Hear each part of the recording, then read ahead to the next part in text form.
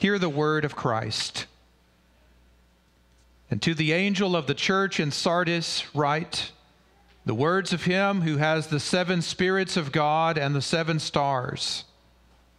I know your works. You have the reputation of being alive, but you are dead. Wake up and strengthen what remains and is about to die. For I have not found your works complete in the sight of my God. Remember then what you received and heard. Keep it and repent. If you will not wake up, I will come like a thief, and you will not know at what hour I will come against you. Yet you still have a few names in Sardis, people who have not soiled their garments, and they will walk with me in white, for they are worthy. The one who conquers will be clothed thus in white garments. And I will never blot his name out of the book of life. I will confess his name before my Father and before his angels. He who has an ear, let him hear what the Spirit says to the churches. That is the word of the Lord. Thanks be to God.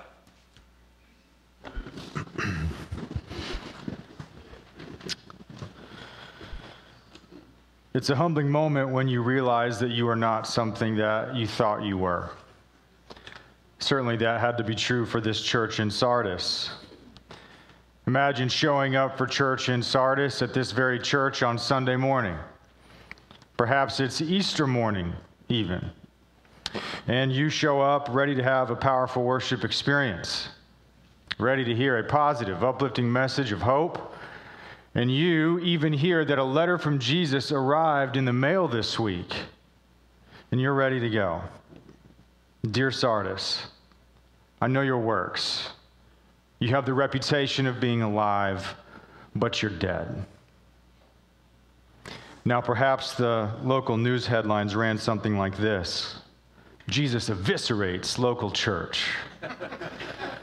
Jesus excoriates church in Sardis with brutal takedown piece.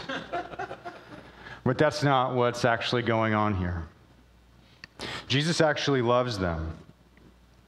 And he loves them because he wants them to see the truth. He wants them to stop operating by pretense and remove the veneer and see what lies beneath the surface and see who they really are. And sometimes the truth hits hard. And Jesus tells them that they are not what they think they are. You have the reputation of being alive, but you are dead. And Francis Schaeffer said it best: most churches die long before they cease to exist. And so what happened to this church?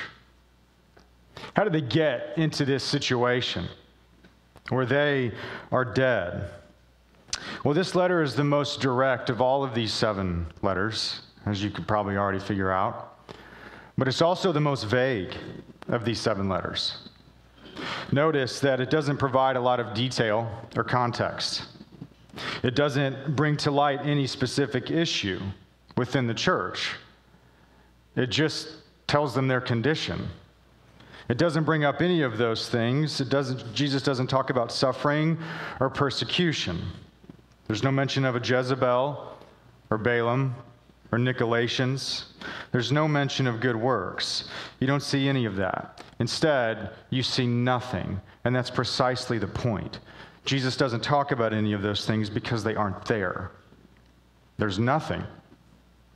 And Jesus is pointing out the fact that there's nothing going on that he actually values. Why? Because they're dead.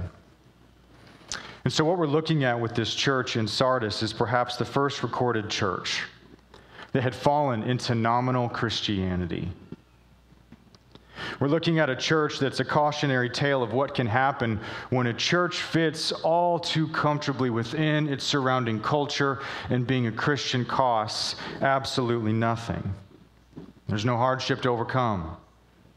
There's no suffering to purify them. They're just a comfy people going through the comfy Christian motions. And so they become a religion of formalities. They become just people that do the things that you do. And there's no sense of countercultural edge to their faith anymore, and they no longer are aware of the overarching universal purposes, mission, and agenda of God. And so nominal Christianity is whenever you adopt Christian ideas and you adopt Christian practices, but you don't adopt Christian purposes. And so nominalism is having a belief in God or having a Christian worldview, but there's no sense of urgency to bear witness. It's knowing how to use Christian vocabulary and Christian lingo, but not having a lifestyle that lives any of that out. It's assuming our children will grow up and be saved and converted by virtue of growing up in a Christian environment instead of actively engaging them with the gospel. Nominalism is using Christianity as a means by which I can become the best version of myself instead of being transformed by participating in the universal purposes of God. Nominalism begins every Saturday night with the conversation, "Sweetie, do you feel like going to church tomorrow?" And you put all of that together. And what that does is it creates a church that lives as though it's already living in eternity. All things have been made new. There's nothing left to do. There's no pain or sadness or sorrow to enter into. Every tear has been wiped away. There's no powers of darkness or spiritual war going on around them. Everything is just fine and dandy. And that's a church that Jesus calls dead. So how does a church get to that place? What's the recipe for this kind of dead nominalism? Well, Jesus gives us two things. He brings two things to light that were going on in Sardis. Number one, as they were focused on their reputation instead of facing reality. He says in verse 1, "You have the reputation of being alive, but you are dead." This church had at one time a thriving body of believers. So much so that they gained a reputation for being a vibrant church. So maybe they had a season of profound revival where people were coming to know Christ as their Lord and Savior, turning away from their idolatry and becoming Christians. Maybe there was a season in which the church gave so sacrificially to the poor, to the orphan, to the widow in the name of Christ that their reputation grew. But whatever it was, that was the end result. Is that their church grew in renown, grew in their reputation for their devotion to the things of God. But by the time they had received this letter, something had changed. They still had the reputation, but that reputation was all they had. Their reputation no longer matched reality. And so they were dead because they were no longer looking for God in the present. They were only focusing on what God had done in the past. So, for instance, have you ever spent time in a church that just talks about the good old days, right?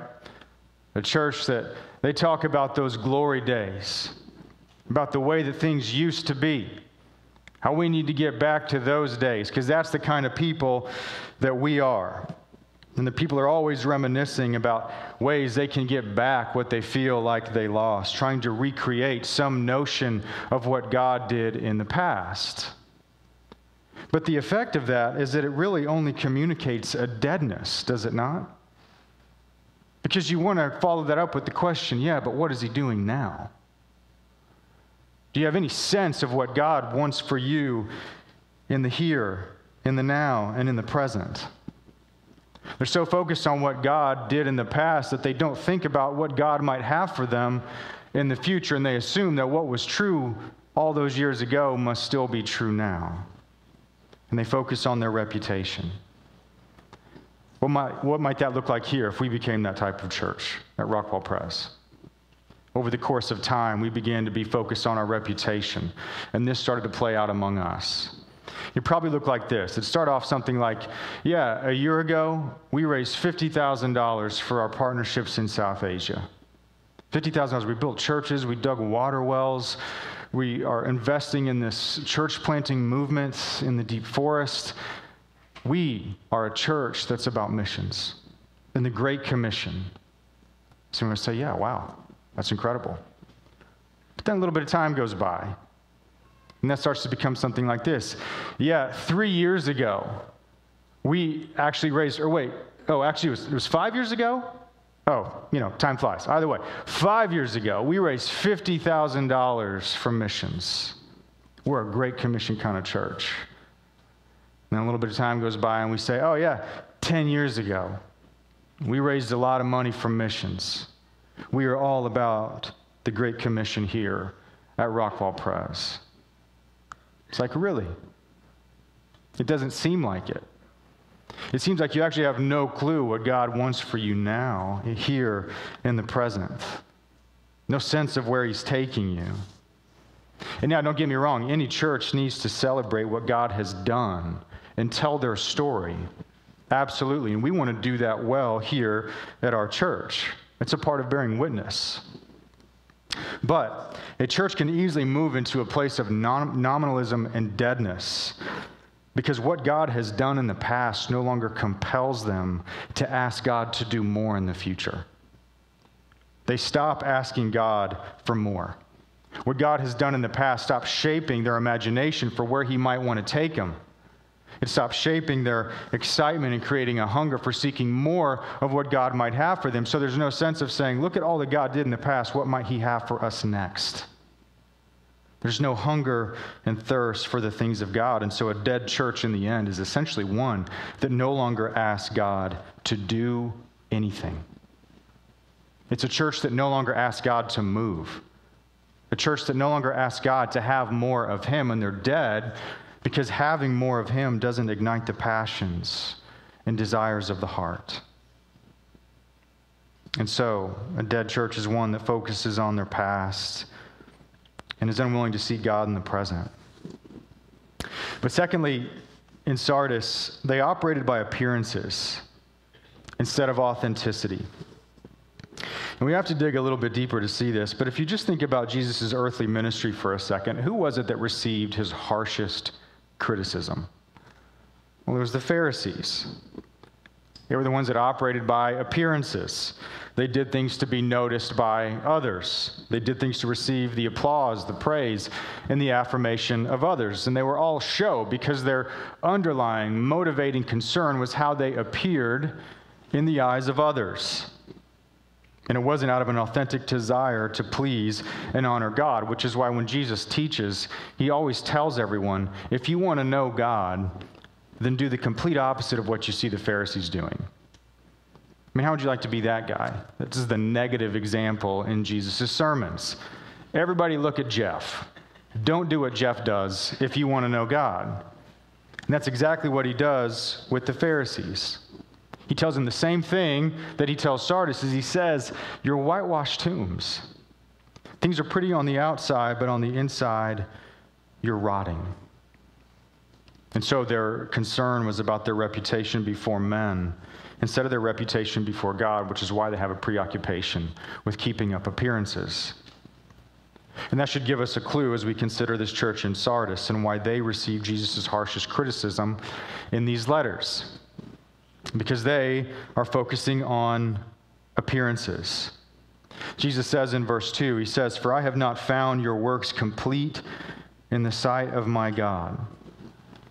So the issue is not that this church in Sardis isn't doing anything. It's that their works are hollow and empty. They're a church that's filled with all sorts of activity, but none of those activities actually stir their heart and affections towards God. And the reason they got to this place is because they had compromised their values. If you look at verse 4, Jesus says that there are still some that haven't yet soiled or stained their garments. So He's implying that the rest of the church is in this condition because they have stained their garments. And James uses this language whenever he talks about the purity of religious devotion and what that actually looks like. And part of it is that we keep ourselves unstained from the world. And so this is a very biblical idea that Jesus is bringing to light for this church in Sardis. And He's bringing to light that their values are stained because their values have been shaped by the values of the world. And so it's a powerful image thinking about these garments. Because here this church is, every Sunday they get dressed up for church. And yet all they do is only arrive covered in the values of the world around them. And so they don't come looking for an opportunity to sing their hearts out to God. They don't come looking to unload their burdens in confession and receive the forgiveness that comes from Christ alone. They don't come looking to be strengthened in their faith at the Lord's table. There's no sense of approaching God with humility and a humble reverence in the presence of the living God. Instead, they come looking for something else. They come looking for entertainment. Maybe they just love the music, and they don't actually come looking to experience the presence of God. They value materialism, and so they love being a part of a church that has a beautifully adorned building, yet they don't have any value for a life that is adorned with the beauty of good works and humble service. And so operating by appearances easily gives the impression of devotion. But on the inside, it lacks authenticity because there's no real, genuine passion and love for God. And Jesus is really just bringing up an old problem. It's as old as the hills, so to say. Because you see this all throughout the Old Testament when the prophets address this issue time and time and time again with Israel. Isaiah says that these people draw near to me with their mouths. They honor me with their lips, yet their hearts are far from me. In vain do they worship me. And Amos says that God says, I despise your festivals. Your gatherings are a stench to me. Away with the noise of your songs. And at each of the moments that God deals with this appearance-driven people that don't actually desire him, he always follows that up with the same thing, and he says, I am going to come to you, and I am going to remove all of it from you. I'm going to come and take away all of those things. Why? Because I'm going to expose the nominalism within my people. I'm going to expose that their devotion was all pretense, and there wasn't really ever a desire for me. And so what that tells us, if we want to have any sense of where nominalism exists, all you have to do is introduce a little bit of suffering, and you'll see it clear as day. And this is why Jesus warns them the way he does in verse 3. If you don't wake up, I am going to come like a thief. I'm going to take away all those appearances, all those things you glory in, and I'm going to get you down to your baseline. I'm going to purify my church. And for the people that actually want me, then taking away those things will be fine because they will still have me. But for those that glory in those things, when I take them away, they will not have me at all because they never wanted me in the first place. Jesus will purify his people. So how can we apply this passage to us? One of the things I've heard from many of you is that these letters to these churches in Revelation, it's amazing how prevalent these issues are even to our day. And certainly this letter is no different.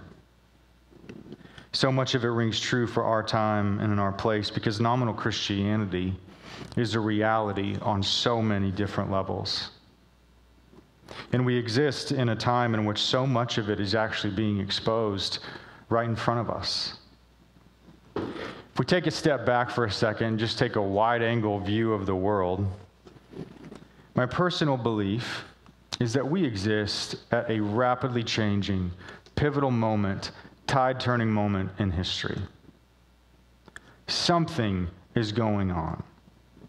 Something is happening. And that's about all I can tell you. Let's pray. I'm just kidding. But I think we know it and we feel it, do we not? Let's take that wide-angle view for a second. Right now, over 80% of Americans, which is a record high, are saying that they are simply unhappy. That's blown away the previous record by like 20%. 80% of Americans are saying that they are unhappy. And so if there's anything that's receiving bipartisan agreement right now, it's that we are all unhappy, right? And then on top of that, you have a country that's divided on every possible issue under the sun. And we are seeing landmark Supreme Court decisions handed down on gender and sexuality.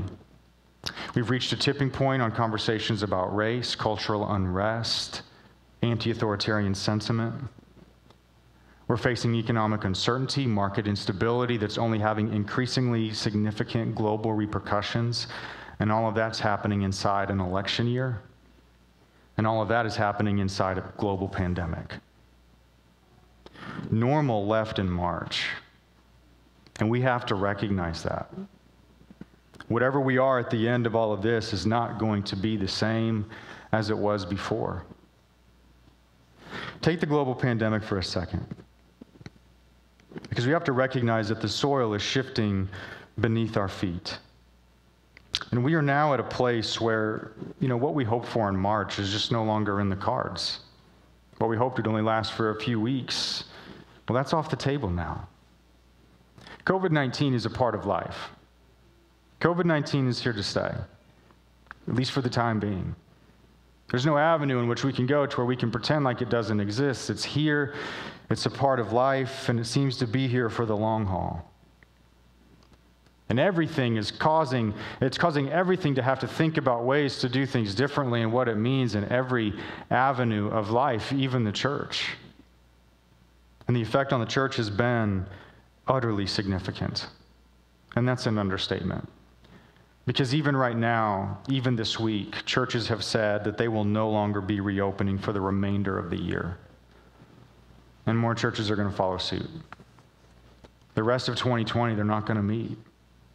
And they're assuming that it's going to be better in 2021. And I'm not looking to cast judgment on any sense, or in any sense, cast judgment on our brothers and sisters. That would be foolish and ridiculous.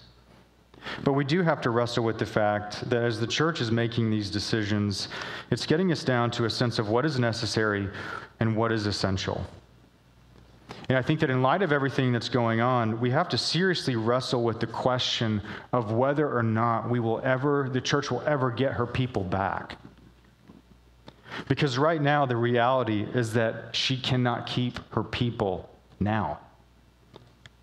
Barna just recently released a study. They've been doing this series of the state of the church in 2020. And they just released a study that said that now, up to this point, as a result of the pandemic, 1/3 of practicing churchgoers no longer participates in either in-person or online worship services. 1/3 of the church is gone in 4 months. No longer participating in worship of any kind. Gone, just like that. Perhaps God is exposing our nominalism right in front of us. Maybe he's exposing the nominalism that lurks in our hearts, and he is purifying his church. And if we don't keep an ear to the ground, we're going to miss it. And I think if we just think, we just want to get back to normal, I don't think that that's where we're going. There's nothing in the cards that says it's just going to be over and done with. It's not the way the world works. And yet we serve a sovereign God, do we not? We serve a God that actually sends pandemics. Look at in 2 Chronicles, he doesn't tell Solomon, hey, if a pandemic ever happens. He says if and when, or he doesn't say if, he says when I send drought, when I send pestilence and disease. The if comes based on how his people respond. He says, if my people humble themselves, I will hear them. My eyes and my heart will dwell with them. So I think here we are, right? And at some point, the church is going to have to stop thinking politically, economically, and socially, and start to think theologically about everything that's going on. We need to start, giving up on campaign promises and think about the promises that God gives us in his scriptures, right? I mean, we have to get to a point where we start asking deeper questions. What is God doing in all of this? What does God require of us? What is God asking for us to do? But in order to find those answers, it requires that a church is willing to reject any notion of rote, ritualistic, dead nominalism. It requires a church that hungers for more. Capital M, capital O, capital R, capital E, more. You have to be unsettled by what we've experienced before and say, what do you have in store for us next? And let us not pretend as though God is as confused as we are. We have to desire more. So how does that actually happen? How does a church get rescued from nominalism? Well, look at what Jesus offers this church. In verse 1, he says he's the one that has the seven spirits of God and the seven stars. Now, the seven spirits is how he introduces himself. It's me, Jesus, the one who holds the seven spirits of God and the seven stars. And so the seven spirits is just Revelation's way of talking about the one Holy Spirit. And we know from previously that these seven stars are these spiritual bodies, these angels over the churches. And then he tells the church to remember what they were given, to keep it, to strengthen what remains. And then at the end, he says, are you listening to what the Spirit says to the churches? Listen to the Spirit. And I am the one who holds the Spirit. So what's he doing? He's reminding them of the fact that Jesus did not create a materialistic, appearance-driven kind of people. He created a spiritual people, engaged in spiritual realities. And he invites them to wake up and remember what they were given. They were given the Spirit. And it's the Spirit that raised them from their spiritual deadness. They were born of the Spirit. They were filled with the Spirit. And he tells them to hold fast to that, to keep it, and strengthen what remains, and start living by the Spirit, walking by the Spirit, worshiping in the Spirit, praying in the Spirit, and be transformed in the Spirit. He wants them to wake up and invite God's presence back into their church, and invite God's presence back into their marriages, their families, their communities, their cities, and to be a people that are Spirit-filled and Spirit-sent and 100% devoted to the mission of God in their time and in their place. He wants them to be a people that desire more. And that invitation still stands 2,000 years later. During a season in which there is so much unknown, and in a season in which there are so many things that are trying to lull the church to sleep. We have to be careful not to get stuck in a rhythm and a pattern where we settle for less instead of hungering for that more that's available to us. And so my desire is that we would not put the mission of God on hold during this season and just wait for everything to go back to normal. But instead, we would consider, how is it that we can bring the mission of God to bear in this new time, this new place, and these new circumstances? Because it's God who placed them upon us. And it's God who placed us in them. And we can go to him and begin to ask those deeper questions. And so here's what we're going to do. In a few weeks, we're going to start a sermon series on prayer. And we're going to unite our church together in prayer. We're going to pray corporately. We're going to pray in our community groups. And we're going to seek the face of God in the midst of everything that's going on. And we're going to ask God to fill us, to shape us, to use us, and to send us. And sometimes when we think about that in the midst of all the unknown, we don't really know what to even pray for or where to begin, which is why we're going to use the scriptures to shape our imaginations in prayer. Use the scriptures to shape our imaginations for who and what we are called to be, and begin to pray for those very things with which God is willing to give, which is boldness and courage and opportunities to go out, to bear witness, and recognize that when you ask that of God, he is willing to make your path straight, to make the high places low, and to raise the low places so that you have good works prepared beforehand to walk in instead of waiting around.